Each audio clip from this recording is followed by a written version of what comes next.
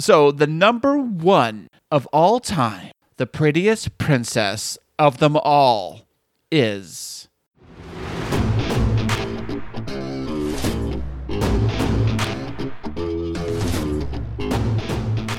And now, coming to you from the K2 Studios in San Diego, California, it's the world-famous Chris and Christine Show.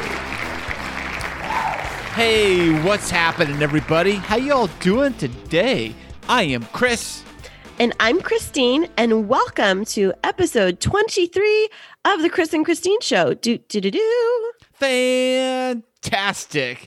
How's everybody doing today? Episode number 23, and it is a fun one. Isn't that right, Christine? Yes, it is. It definitely has some twists and turns. Can't wait for you guys to hear what we have in store for you. Yes. In fact, this is the very first time that Christine and I are doing the podcast, but in separate locations. So, Christine, why don't you tell everybody where you're at right now? Well, right now I am in Los Angeles, California. I'm actually, Chris, just a couple of miles away from the Staples Center, which is where the Grammys are going to be happening tomorrow. What? Are you going to be there for the Grammys tomorrow? No, but I did get to have dinner right next door to where it's at tonight. And as we drove in, we got to see that the red carpets are all set out. They were setting up all the security checkpoints. And I got to see the walkway where all of the celebrities walk through for their photo ops against the gray backdrop that they have to walk the red carpet. It was super exciting. I was super excited. And we drove by the Ritz-Carlton, right where a bunch of the celebrities are staying. Wait, is that where you're staying at? Is the Ritz? No, I'm at an undisclosed location right now. Ooh, top secret. If anybody knows, Christine is a top secret agent, and she can't tell me where she is. She's on a special spy mission to find out where celebrities are going to be at the red carpet. Actually, no, I'm up here. Chris knows this, but I'm up here for part of my doctoral program. We have to do a residency. They call it immersion for several days in year one and year two. Yeah, it's called immersion. And I've been in school up here with all of our professors since Thursday. And Chris has been holding down the fort at home and has put all of the work in so that we would be able to do this remote broadcast. Right, Chris? That's right. This is, like I said, this is the very first time that any of us, well, Christine's played with it, but it's the first time we did this for our podcast, actually doing a remote podcast, which is kind of crazy to do. We'd never done this before. So here we are bringing it to you. It's a first for everything. You know what I'm saying? Yeah, and it's been super fun learning a lot of new tips and tricks. As we mentioned a couple weeks ago on the podcast, we got all new podcasting equipment. And because of that, we've been able to ensure that no matter where we are in the country or in the world, that we're still able to deliver high quality content to you, our loyal K2 crew, every single week. That's right. Thank you. And I got to say thank you and thank you and you and you for listening to our podcast. And I do want to give a couple of shout outs to some of our listeners. I ran into some this week from my doctoral program that listened to us, from one of our loyal listeners from Oahu in Hawaii. Really? Yes, I got to talk with her about what she loves about the podcast. And then another loyal listener from Atlanta, Georgia. Hotlanta, what's happening? Hotlanta, yeah.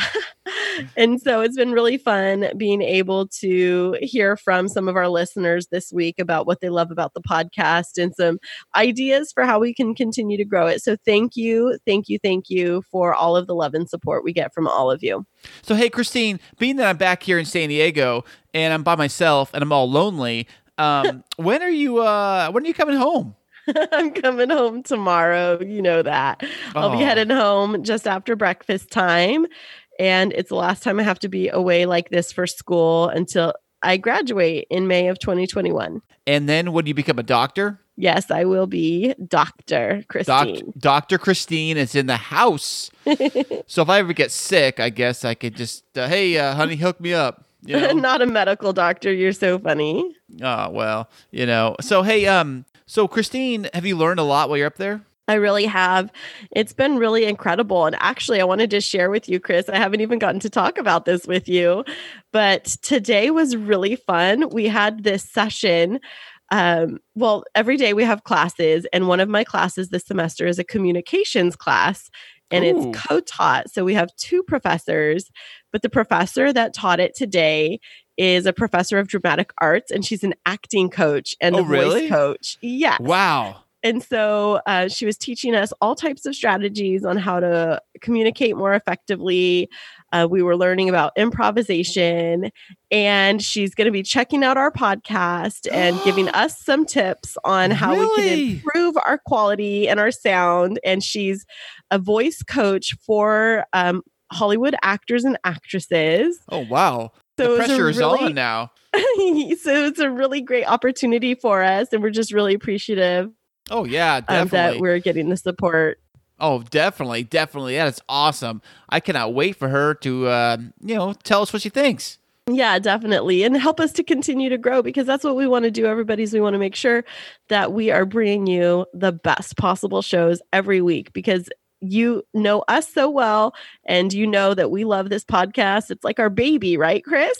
Yes, it's like a newborn swaddling baby. We gotta help it grow and put a little water on it, put in a little sunshine, a little water, and bada boom, bada bing. And Bada here we boom, are. bada bing. Yes, Mhm. definitely. Now the kids actually miss you too, by the way. I forgot to tell you that. Jacob Mason, they miss you so much. Oh, do they? Tell me. Yeah, well, they're like, where's Christine at? So we can wash her car too. By the way, the kids put on a car wash here at the neighborhood. They washed my truck, and they washed my mom's minivan, and they washed our neighbor's car. I had to brought it over the neighbor's car too.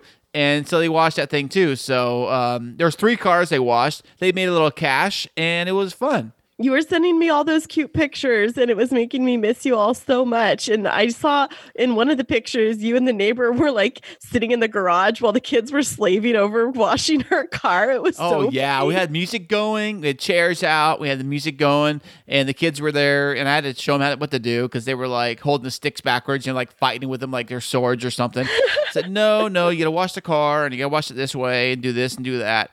But I pretty much supervised for the most part. And they got the kids washing, and they did a great job. They came out great, and it was giving them exercise, getting them outside, and making them a little cash at the side, That's fantastic. And teaching them work ethic is always something that's really important. And I know that you and I have been working on that, as we just started working with the boys on taking responsibility for earning their own allowance with household chores. That's right. That's right. Because you can never be too young to start how to manage money and actually earn your keep around here. You know what I'm saying? Yeah. And wasn't it you, Chris, that found some story that was talking about how kids that do more chores and have more consistent responsibilities at home have a higher work ethic as adults? Weren't we talking about that? I think we were. I mean, it sounds very familiar, but even if we didn't, that sounds about right, because it makes sense, if a kid learns responsibilities at a young age and learns how to make money and manage money, when they get a little older, it's not going to be this new crazy thing that they don't know what to do with themselves. Right. Yeah, that's so true. So one of the other really fun things, Chris, that has happened as a result of me being here at school is I haven't seen a lot of my classmates for over a year and almost a year and a half. Actually, the last time that I saw all of them was only 3 weeks after you and I started dating. Really? Why is that? Yeah. Well, because we only come at the beginning of the program, and then at the midpoint of our program, and then at graduation. But we keep in contact, that we see each other online virtually in our classes every week. And so they all know that I've gotten engaged, but the girls have been so funny for the last couple of days. They've been like, oh, let me see your ring, and asking all about you. And All today about me? Wow. Asking Wow. all about you. And I've been bragging about you. Oh, you have? Do tell. About what? Of course. Just about what a great guy you are and a hard worker you are. And the thing that they love the most, though, is hearing about the story of how we met and really? who made the first move and what made me decide to go on a date with you and what piqued my curiosity. And so I was telling the story to one of my girlfriends today about how I was just really almost about ready to give up on dating. And so it was just a really funny story, but I think that a lot of people can relate with that. And speaking of dating and going on dates, we have a very special VIP celebrity guest lined up next, and she'll be on with us right after this. The Chris and Christine Show is available everywhere on Google Play with Google Podcasts, Spotify, SoundCloud, Apple Podcasts, YouTube, and iHeartRadio. Hey, what's happening, everybody? Welcome back. We are super excited. Today on the Chris and Christine Show, we have a dynamo with us. For 10 years, she has led people in the area of love and relationships and has been featured as a dating and love expert on ABC, NBC, Fox, and TEDx. Her message has reached over 1 million people around the world.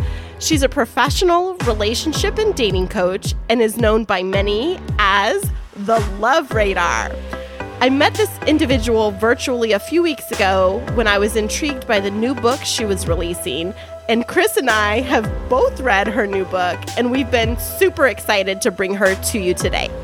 Her book, titled Break the Glass Slipper, Free Yourself of Fairy Tales, Fantasies, and Find True Love in Real Life, was just released and is available on Amazon and Kindle. Welcome to the show, Krista Beck. Hi, thanks for having me, Chris and Christine. Hey, welcome to the show. Thanks for being with us today. You're welcome. I'm so excited to see what kind of fun we're going to have together. Oh, for sure. And now, where are you at right now, Krista? Where in the world? I am based in Austin, Texas, but I work with my clients globally. And currently, I'm actually in West Palm Beach, traveling and working from this location. Fantastic. What is the weather like over there? Warm and crisp and yummy. Wow, I'm so jealous. The storm came in here last night here in San Diego, so it's like all cold and gloomy. Yeah, Oh, it's a little under the weather. that's no fun. No, it's not. But we're really excited because not only is today the Chris and Christine show, but it's the Chris, Christine, and Krista show. Yes, Yep, it was meant to I love be. it. Fantastic. So, Krista, we read the book, and we did notice that you have a lot of references to Disney and Disney princesses in the book. So the first thing I want to know is, what's your thoughts on Disneyland? On Disneyland? Yes. Well, to be honest, I haven't been there. What? So I don't know if I have much thoughts on it. I have been to Disney World years ago. Right. But it is a magical place filled with wonder, and that's what Disney's really good at. You know, Yeah. they're really good at creating that fantasy, and we've bought into that, and that's affected our love lives, and that's what the book's about. Oh, awesome. Speaking of that, for me personally, like growing up, before I started getting into dating personally, like probably my early 20s, like single thing I knew about dating, I learned from Disney movies and sitcoms. Do you find that Yeah. pretty common? Yeah, that's really common. I mean, how much TV do we watch per week? How many movies do we watch per week? I mean, we're inundated with that messaging, and we start to believe that it's real, and we start to base our dating decisions on what we've been taking in from Disney and Hollywood. And so that's what the book's about. It's about breaking down and exposing these certain mindsets, these certain perspectives, what I call fairy tales, that actually really do get in the way of people having the love that they want. Yeah, Chris and I had some conversations about that again last night as we were getting ready for the interview about how it really does influence a lot of different aspects of life. Right. So, It really does. Yeah. Yeah, What it did you? does. What opened up for you two? Because I know that I've had married couples read the book as well, and especially the women were like, "Wow, I can't believe like those fairy tales are actually still affecting my relationship now." Like with the two of you reading it, what did you two discover together? well, I definitely, because we read it separately and then we talked about it. And one of the things that came up for me is, even though I'm a super successful woman, I think still in the back of my mind somewhere, I was looking for a rescuer, even though I didn't need one. And so talking through that and working through that individually was really helpful for me. Yeah. Interesting. And you, Chris? Well, it's kind of the same thing. We're talking about how, like, what people do is they put so much emphasis on first looks and how somebody actually looks. And you mentioned many times that you kind of need to go on a second date with somebody and give somebody a second chance. And you shouldn't put so much emphasis on the way somebody is looking. Like, I'm into that look. You should really get to know somebody, and it takes time to develop that. Yeah, that. I think you're referring to my chapter that I talk about, like, he's not my type. Right. A lot of people do they will only date their type. And what happens is they actually miss out on a potential connection with someone who actually could be a great long-term potential. But people get so attached to that their person has to come in a certain package that they wind up really limiting themselves. And that's why I chose that. I think that's chapter 3, to have people really discover what their type is and to do the work to really let that go and just be open to your love, your future partner coming in whatever package they may come in. I agree with that. And that's a conversation Chris and I had when we were earlier on in our dating relationship. He would ask me, so what's your type? And I would say, well, I don't really have a type. Like, there's character attributes that I'm looking for, but the physical package, I would like to be attracted to that person, but they don't have to look a specific height, color of eyes, hair. Like, I know girls like that where they're like, I want 6'5" and a volleyball player that studied in, I mean, you make your list. And it's has out a there. tattoo on his right thigh, very specific. Some people have it. You're one of the rare ones. I'm the same as you. I don't have a type either. I throughout my life I've dated all kinds of different men that don't really fall into any certain in some sort of box. So I think we're a rare breed, but most people actually do have a type. What were you going to say, Chris? I was going to say that type, is that kind of like ingrained in us subconsciously? Like, we don't even think about it. You just always seem to kind of go for that single type of person. You always hear women saying, why am I always with a bad guy? Or why don't I like a good guy? Why am I always drawn to the bad boys? And they always say, I want a good guy, but they're always drawn a certain way. Yeah, I mean, there's two different things going on. I mean, the type being ingrained in us, I mean, in terms of looks, it could be how we were imprinted by, we may pick someone that's like our father or our mother, or we may pick someone that, when we were growing up and developing and feeling like attracted to people, maybe there was a certain type of person that was around us. I talk about that in the book, of that woman that grew up in Texas around football players and handsome Latino men. I mean, that's what she was imprinted with, and that was she was exposed to. So those became her type. But then when she moved to China and she was surrounded by all these Chinese men, in order to find a relationship, she really needed to shift what she thought her type was. And then what you're saying about women always like choosing the bad guy or wanting the bad guy, that is a part of the type too. But I feel like that one's a little bit more deeper and more sinister in terms of like the fairy tale story. Really? But that's like more like patterning of like women not coming into their full power and honoring themselves and honoring their that they deserve love, and they put up with maybe bad behavior because they just want someone to love them. But then, as you all know, I mean, it doesn't actually turn out well when you choose from that place. And so those are two, they can be in the same category of the he's not my type or she's not my type, but the one that's like where you're constantly attracting that same kind of person or person that doesn't love you the way you really need to be loved. I mean, that's a little more like personal self-worth work instead of just altering and noticing what your personal physical trait type is. That's good. And going off of that, we had a question. So we know that in your book, you're trying to help people break out of the fairy tale mentality, but kind of contradictory to that, one of the things that I hear from my single girlfriends talking about all the time as they're dating new people is that's a red flag, over and over again to discount guys. What's your take on the red flag mentality? Yeah, I know. I actually call my clients out on that. Like, I work with single people who are looking for love again. I work with them VIP and in my group programs. And I do find when I'm on phone calls with them that they will say that, like, oh, you know, I noticed that they have kids, but they don't maybe see them too often. That's a red flag. Or they didn't really have nice shoes. That's a red flag. Like, a lot of people will just make up things that are red flags. Red flags are like really abuse level things, like narcissist level things, like very like a red flag to me is like someone is really unhealthy for you because of how they're showing up in their lives. Like maybe they feel that's a red flag. Maybe they've had lots of relationships where they never get complete with their past partner and they have this string of, you know, angry women or angry men behind them. You know, that's a red flag. You know, those extreme things to me are red flags. I like to say, okay, maybe that's a pink flag for you. A pink flag. You know, it's a little lower term. I like that. Pink flag. You know? I'm going to say that with my girlfriends right now. I'm going to ask them, on the spectrum of color, is this a white surrender flag? A pink flag? Like, maybe I should ask a follow-up question, or a red flag? Yeah, danger, Will Robinson. I think we're on to something, Krista. There you go.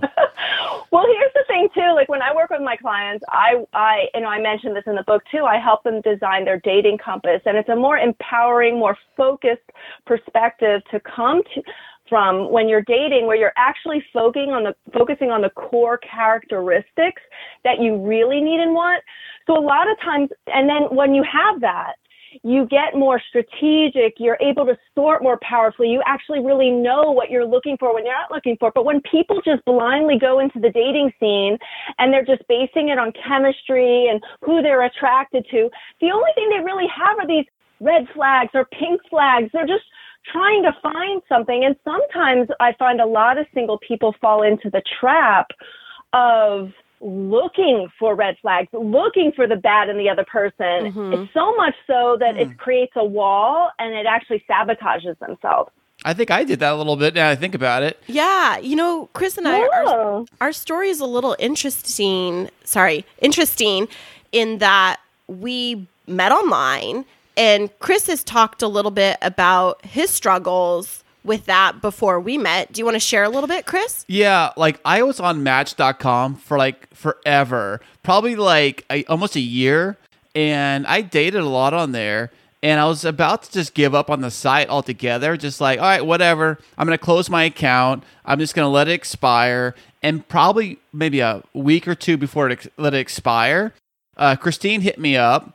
They wanted to go out. And I'm like, okay, I'll give it a shot, you know, kind of a thing. But yeah. And on the flip side, I was on a lot of different apps trying to date, and I found it exhausting. So I actually took a break from it for 5 months and had to recalibrate and get clear on what I wanted. And then coming back out of that, 2 weeks later, I met Chris. And that actually brought up something from the book that, or I think maybe it was on your Instagram page that we read. And it was a quote where you said, online dating is not exhausting.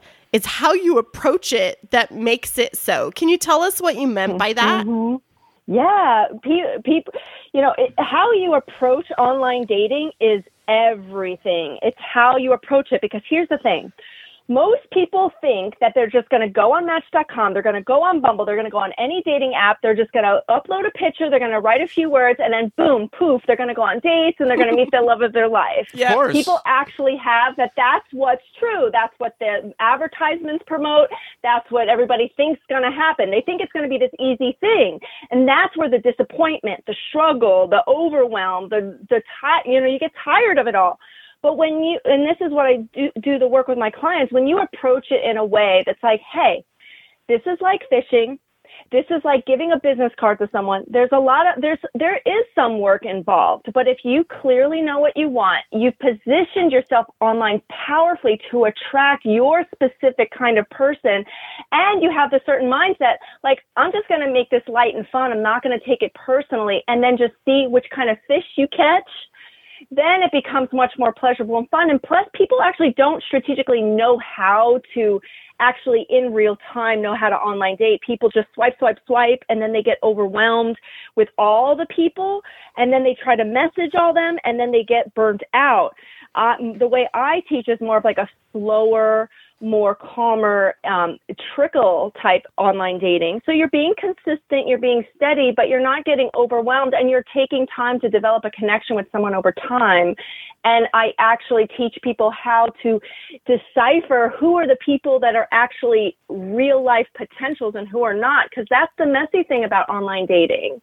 You don't know if this is a bot, if this is a person who's actually ready for a relationship, or someone who's just messing around out there. So there's ways that I teach my clients how to be able to sort so you don't get emotionally triggered or messed up or feel tired and depressed. It can be depressing. It's definitely, online dating itself is not tiring. It's really your attitude and your mindset and how you're approaching it. One of the things that just came up for me as you were talking, Krista, is, Chris and I were co-parenting 3 boys. And oh, wow. I'm going to give a little visual. So we took the boys on Saturday night out for a birthday dinner, and it was at an all-you-can-eat buffet at Legoland. And what happened was the kids go out with all of the choices, and they start to pile up way more food than they can ever eat in one sitting. And they proceed to sit down, and as they get full, push back past that. And we're telling them, slow down. You're going to get a tummy ache. You're going to end up getting sick. And they're like, no, I've got more room. I could do it. And they keep eating. And we're like, no, you need to slow down. So that's like the good friend on the outside saying maybe being on 10 apps isn't a good idea.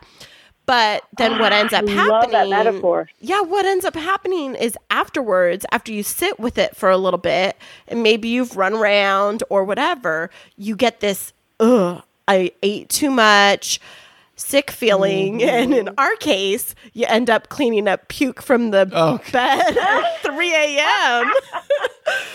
But that's the visual it makes me think of is... when you try to go all into dating too fast instead of being tempered, like Chris and I were a little bit more seasoned. It was, okay, just because there are all of these options doesn't mean all of them are best for me right now. So I love that metaphor. You're welcome. Brilliant. Can I use that? Because that's a great metaphor of having this buffet and taking all the things, and then you can get sick. Same thing happens in online dating. I love that. That's brilliant. You brought so much clarity. So I'm going to use that now with my girlfriends. Thank you. On the online dating, on the note with the online dating, do you find a lot of people will just kind of try to line up stack as many as they possibly can in the course span of because I know you got to pay for all these sites you got to pay for. So you'll have say a month trial. Will they just stack as many as they can in that 1 month? You know what I'm saying? Yeah, but the thing is, it's, again, that's another misconception that you think you're going to just get on there in 1 month and then you're going to find some dates. Sometimes it takes some time to kind of, especially if you haven't been online dating in a while, you want to give it at least 3 months to 6 months in a realistic time frame and be consistent. People actually think that online dating is supposed to be this instant thing, like a microwave oven. Right. No, it's more, you have to think of online dating more of the long game. I'm going to consistently be on here for the next 6 months. I'm going to pace myself. But when people try to do that, that's when they get frustrated and then they delete the app because they think it's supposed to be this fast thing. This is all about developing a connection with someone over time, meeting only investing your time online with people that are interested in meeting in person, right. And then meeting in person and then developing a connection. So online dating is just the beginning piece of it. So you can't really rush through that. Right, right. So just imagining that you do find someone online or any kind of date, you go on your very first date with somebody. Now, you do mention in the book about one of the first things people talk about when they do go on a first date is they want to compare, like, well, what do you do? Or it may not come up, but financial, depending on what your job is, like if I'm a lawyer or whatever. So when you do talk about financial comparisons, is that a real hang up for people on deciding who they should date? I mean, I think it depends on sometimes it is. Sometimes people have it that they're looking for someone specifically at a certain income range. That could be actually something that they've thought through and they've come through deep introspection. They're like, look, it actually makes sense for me to be with someone who is financially successful because I want them to match my level of success. It would be a great match with what I'm wanting to create. Then that's more thoughtful. But there are many people that like, oh, I just want to meet someone rich and wealthy. Right. And I just want to find anyone like that. Or it can be the opposite, there could be all different reasons why, people have financial as one of their key things. But I'm not sure if that really answers your question. Yeah, I mean, it feels kind of rude. I've always heard, like, don't mention what you make or what they make. It's kind of like a personal thing. You probably should bring up, not like on the first date, but... But I don't think you never need to bring it up. It's like this is a stranger that you're talking to. Are you going to just tell people on the street at the bus stop or on the subway or at the gas station what your income is? No, this is a stranger. You don't need to tell them all your deep dark secrets. You don't need to tell them what your income is. This is a private matter. Over time, when you get to know someone, maybe if you want to compare notes in that way, but I don't think it's appropriate to talk about what you actually make on a first date. Yeah, and in one section of the book, you actually talk about, like, when one of you has a potentially, quote unquote, more high-powered role, and how that can, in the dating context, bring up insecurities on either side. Like for the woman saying, well, I don't want to compete, or I don't want him to feel less than a man. And I think one of the things that stood out to Chris and I, not to speak for him, but he brought it up. We read over, it's page 149, like 3 times last night, talking about, because I've had we were celebrating something last night, a big milestone for me, and we were talking through it, and we read that section of the book to again remind us that he sees me, regardless of role, as the authentic Christine, when so many other people just see the title. Yeah. Yeah. So that was powerful. Yeah. Yes. Thank you. Yeah, I love it. Yeah. Yeah. And that's all about that's in the chapter of what a lot of successful women like yourself, I don't know if you ever fell into this, but a lot of successful women are told either that they're intimidating or they think they're intimidating and they think that they need to diminish themselves in order to be more pleasing to the opposite sex. And so I really break that down in that chapter that your man, Christine, really appreciates who you are. It doesn't matter really what you make or what you're up to. It's like, I think it's more of like a value alignment and being together for the future and what you're both creating for your future. Right. That's so spot on. Thank you so much. Yeah. So we did have just a couple more questions for you.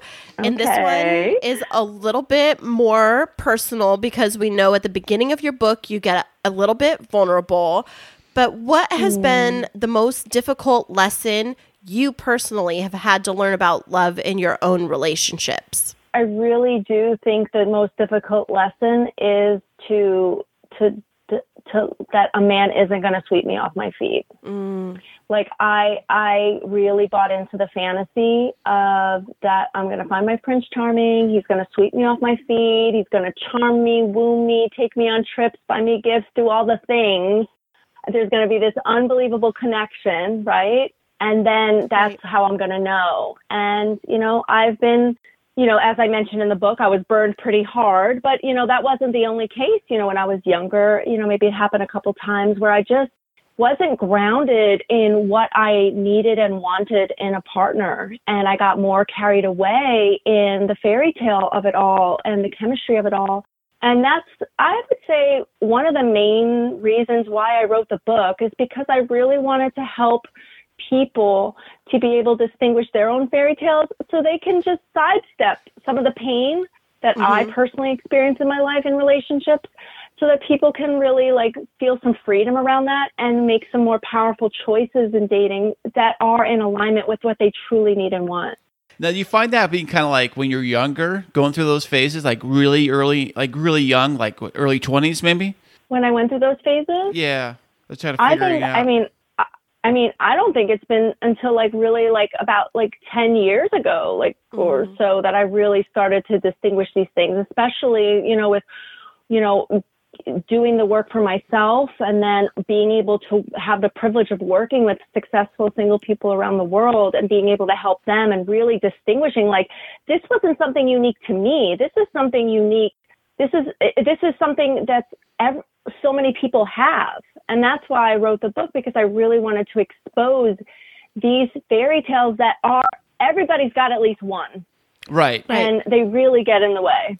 And so one of the things that I think we were trying to get at, because we were asking this question of ourselves last night, was who's the target audience for the book? Like, do you find it's more 20-somethings? Do you find it more single moms, dating after divorce? Or is it the full spectrum? Who did you design it for?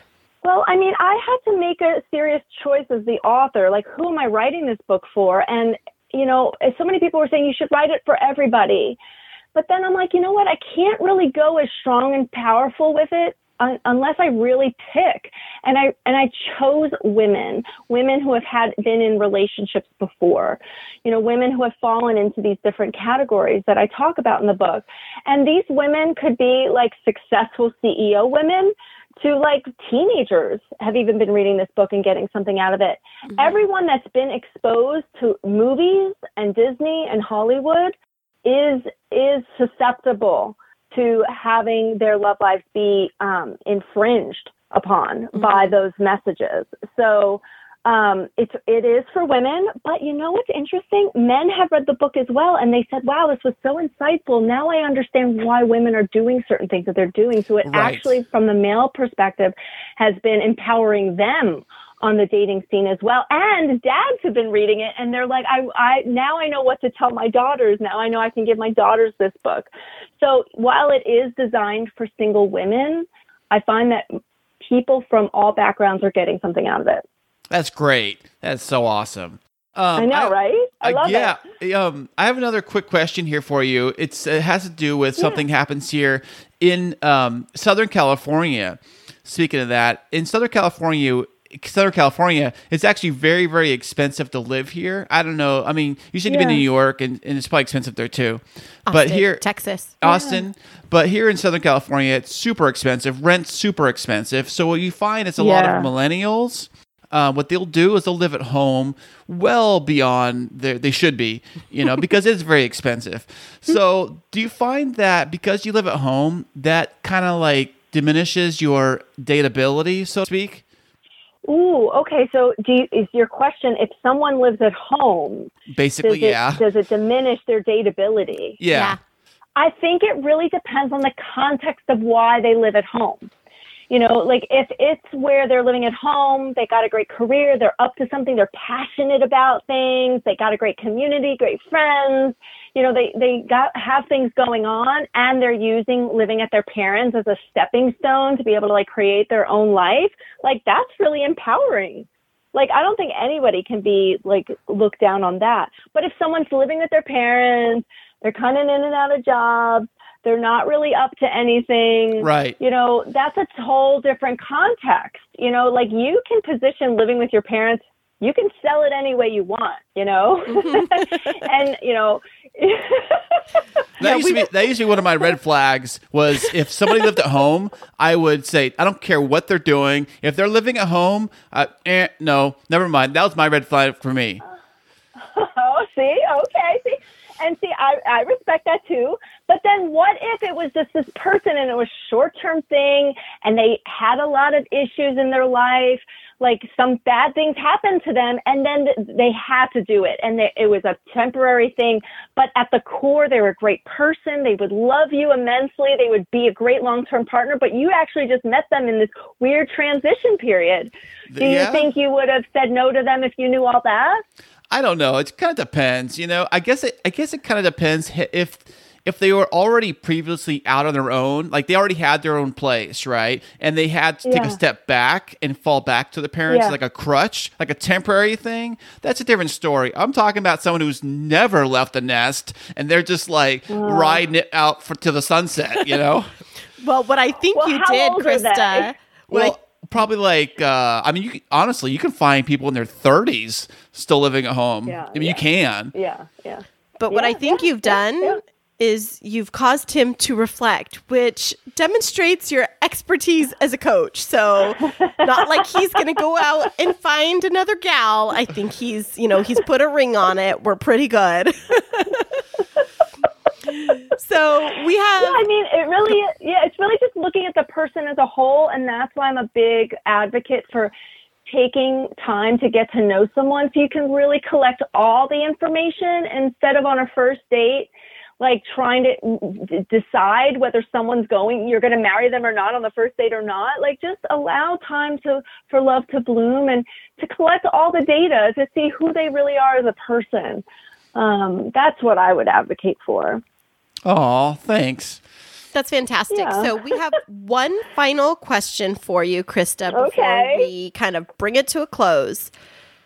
Okay. And it's a big one. Do you believe in love at first sight? I believe in love at first sight for 1% of people. That's a great answer because that's something that we know goes along with this fairy tale fantasies is that people build up that I'm just going to know when I see them. Mm-hmm. And that's not always the truth. So hold on, people. Give them a time to grow on you. Right. Yes.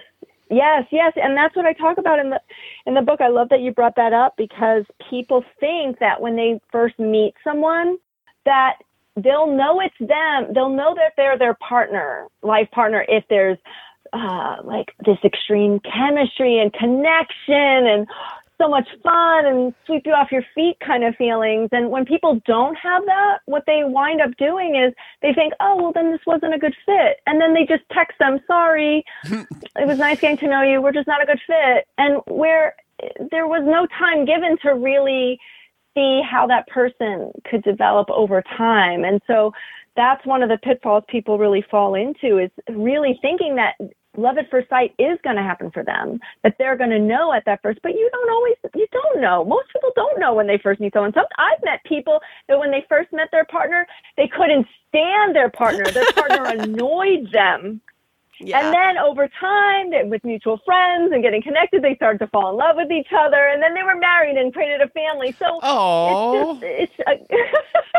yeah. So it's just another fairy tale that we got to break that glass slipper of that fairy tale and spend time getting to know people. I love that. Awesome. And thank you so much for answering all of our questions. As you can tell, reading the book brought up so many, and we love being able to chat with you. Obviously, you're super talented at what you do, and you're an expert in this area. We wanted to read one of my favorite quotes to end this, and then we're going to give you a chance to tell people where they can find you after the podcast. And so the quote is, some men may be intimidated by you, but it doesn't mean you are intimidating. A confident man values a woman with ambition, professional savvy, and who can hold your own. Thank you for that, Chris and Krista. Oh, I love it. Yeah. Thanks for sharing that. Well, thank you for your book. So where can people find you? Well, I think the best place for people to find me and is to go to datingiqquiz.com because I created a really fun quiz for them to really be able to see like where they can look at so they can track where they're on track to find the relationship of their dreams and areas that they need to focus on. So it's just 4 minutes. People love it. It's free. Just go to datingiqquiz.com. And then from there, you can get your results, see what your IQ is, see what your score is. And then if they're interested in taking next steps to work with me, I prescribe them from there. That's wonderful. And friends, you can go on Amazon and you can find Krista Beck's book, Break the Glass Slipper Free yourself of fairy tale fantasies and find true love in real life. Buy it now. It's fantastic. Chris and Christine highly recommend it. Thank you so much. Yay! Thank you so much, Krista, for coming on the Chris and Christine show today. Oh, you're welcome. Thank you so much for the honor of being on the show with you. I loved connecting with you too. Thank you. All right. Have a good day, Krista. Okay, bye. The Chris and Christine Show is now on Instagram at the K2 Show San Diego. Check out our latest pictures, videos, show teasers, and life updates on Instagram at the K2 Show San Diego. And now it's time for Hot Topics. Fantastic. Our very first Hot Topics from across the country. Across the distance of being separated. Yes, I'm not that far away, Chris, but I am about 120 miles away. 120 miles as the crow flies. You know what I'm saying? Well, thank you so much for Krista coming in here on the studio with us today.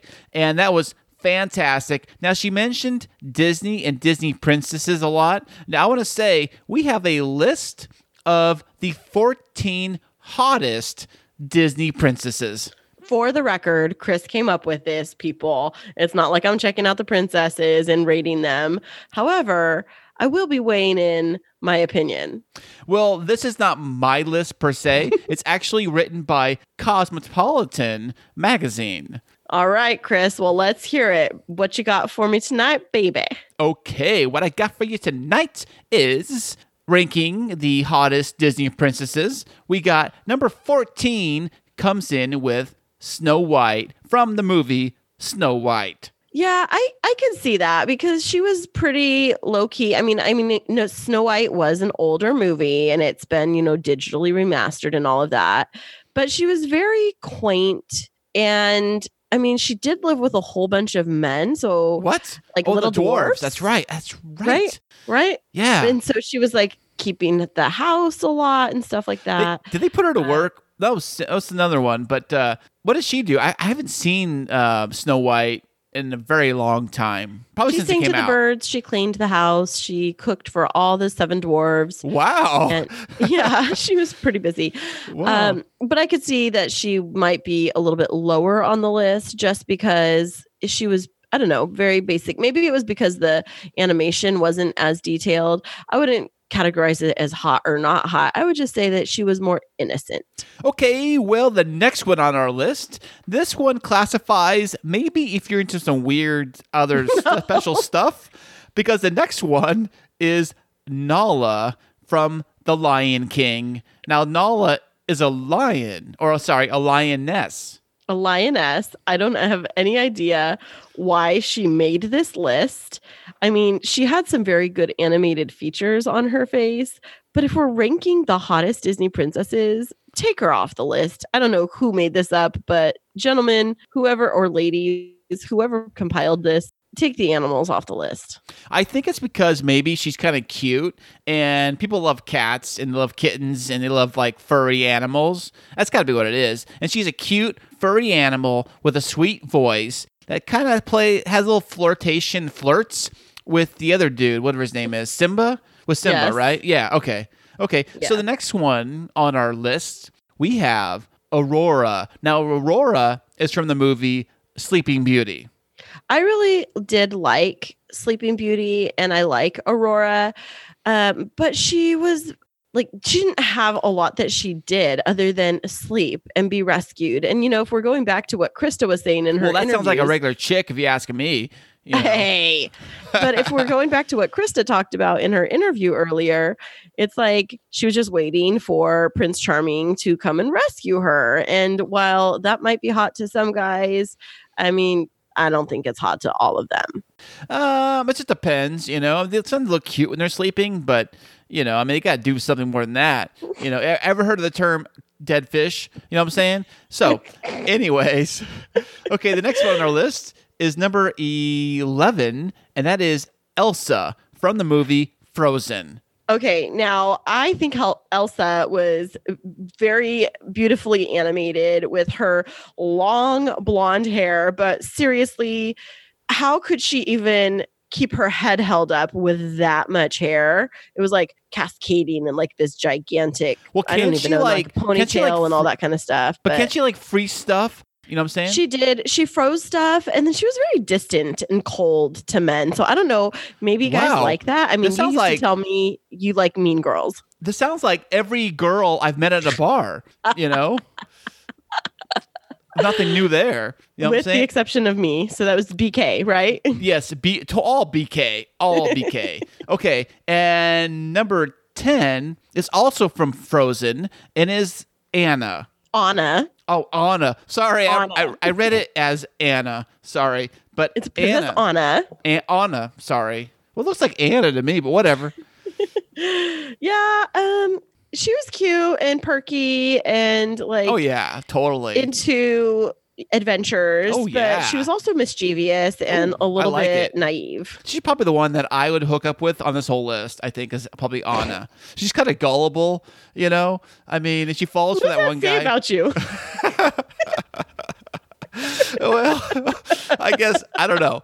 So we're on to the next one on our list, number 9. Actually, I like number 9 better because of her crazy hair. It's Merida? Is that name? Merida? I think. Merida? From the movie Brave. If you've seen the movie Brave, it's the girl that has the long, curly red hair. Yeah, That can, I like her shoot. hair. Oh, And then yeah, she's I like love a her hair. firecracker. It's like girl power. Yeah, like shooting bears with bow and arrows off horseback and all that crazy stuff. She can like probably cook you dinner and kill it too. You know what I'm saying?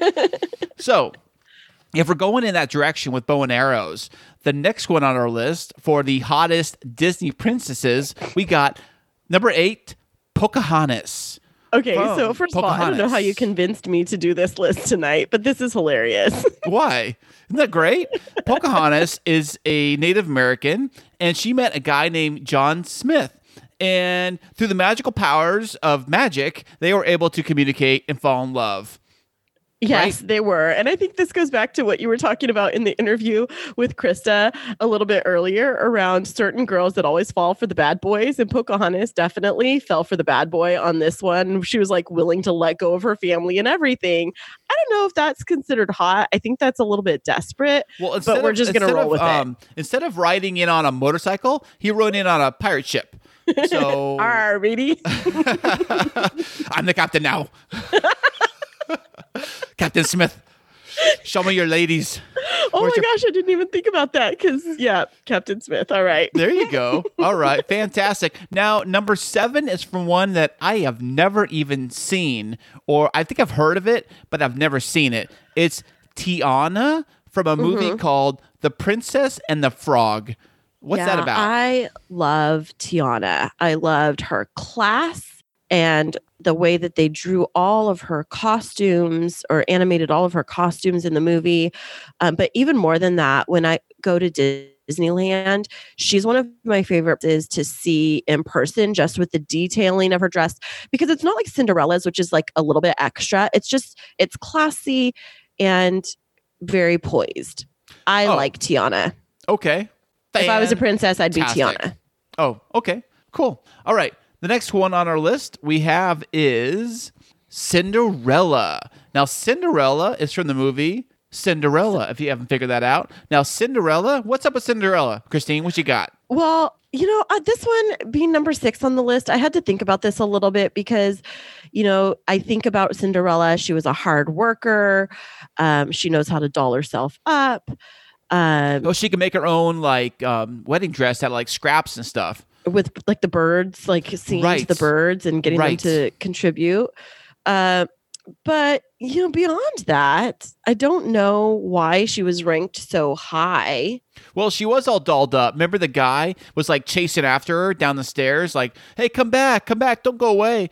And like she was so beautiful that like he stopped the entire ball to chase after her. Yes, I've seen Cinderella. It's like one of the only ones I've seen. So except for a few other Well, ones. every time I see that though, I'm like, girlfriend, why did you leave your shoe? Like you said you were in a hurry, but if you were in that big of a hurry, you'd pick up the other shoe to help you run faster so that you didn't hurt your feet. I wonder if they made Cinderella today, instead of a shoe, she like left her iPhone, and the guy is like trying to like hack it, and he's like trying to use the eye scanner or the whatever it is, face scanner on all the different chicks in town, like just like in the movie when they put the shoe on the different chicks.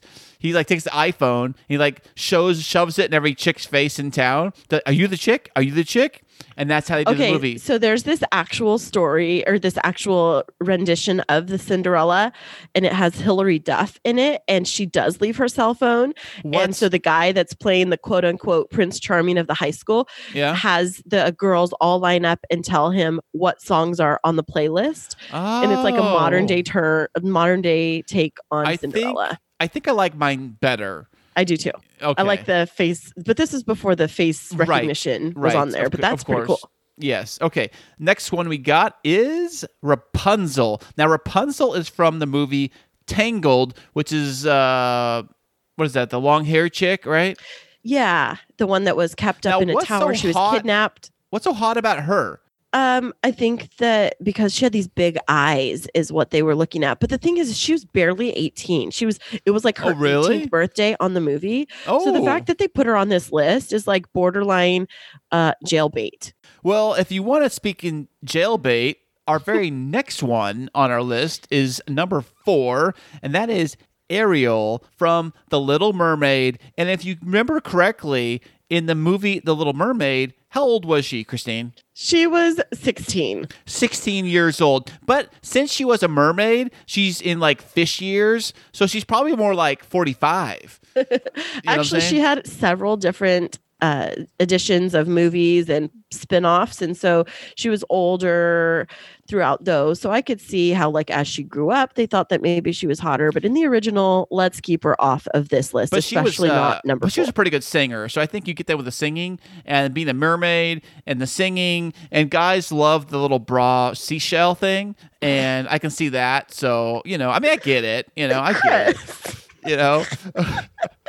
Okay, the next one on our list, number 3, is I've never seen this one either. It is Mulan from the movie Mulan, and I have no idea what Mulan is about. What's it about? So it's a really interesting story. They're actually going to be doing a remake of it in like a live action version, and I'm really excited about it. So I've seen Mulan, but it's based off of a novel called The Woman Warrior, and it's like a very historical piece of literature. But it's about this young woman who goes out to defend the honor of her family because her father didn't have any boys and they had to send at least one kid to war. And so she dresses up as a man to defend the honor of her family so that her dad doesn't have to go. So it's like girl power representing. Yeah. Sounds like Wonder Woman or something. Kind of. Okay, awesome. So the next one on our list is Belle from the movie Beauty and the Beast. And who doesn't love Belle? She is like the nerdy, pretty girl that hooks up and falls in love with a scruffy, like mean guy or monster or whatever. Right. So again, I don't understand why she is so high up on the list, because if you look at it from my perspective, is she was trying to fall for a guy that wanted to lock her up, mistreat her, was emotionally unavailable, and yet she gives him chance after chance after chance, even when she tries to look at his rose. And she has this belief that her love can change him. Wake up, Belle. You're pretty. I think what it is, I think the guy who made the guy who made the list is saying like, look, we've got a chance too. Look at this guy. I mean, look what he can do. And so we got a shot at pretty girls too. That's probably why they boosted her up on the list, I would think. So the number 1 of all time, the prettiest princess of them all, is Jasmine from Aladdin. Thank you very much. She is so exotic. She's so I'm looking beautiful. from a guy's perspective, I She's so see beautiful.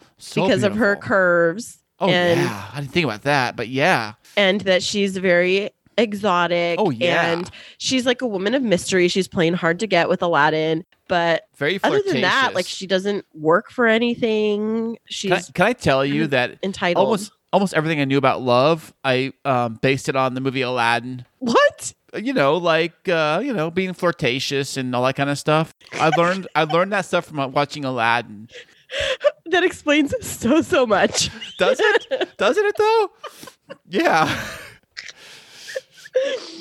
Aladdin was like me, pretending to be cool. For Prince Ali. Prince Chris, by the way. And Aladdin was like, and Jasmine was like any girl that would like give me the time of day. Oh my gosh, that's so funny. I'm never gonna let you live that one down. Oh, well, okay, thank you. Now it's on tape, and we got that for everybody to listen and enjoy. You're welcome. And that is our official list of the hottest Disney princesses ranked from 14 to number 1. You're welcome. You're all welcome. This has been a super fun show, everybody. We have loved catching you up on our first Distance podcast and featuring our special celebrity guest, Krista Beck. And then as Chris brought to us this fun, hot topic for us to talk about, it's just been a real treat. And I'm so excited that you stuck with us. So make sure to like, subscribe, share, follow. And we are only still one continent away from being completely around the world. Remember this week that life is too short to wake up in the morning with regret. So love the people who treat you right, forget about the ones who don't, and believe that everything happens for a reason. If you get a chance, take it. If it changes your life, let it. Nobody said that it would be easy. They just promised it would be worth it. Thanks so much for joining us. I'm Chris. And I'm Christine, and until next week, keep moving forward.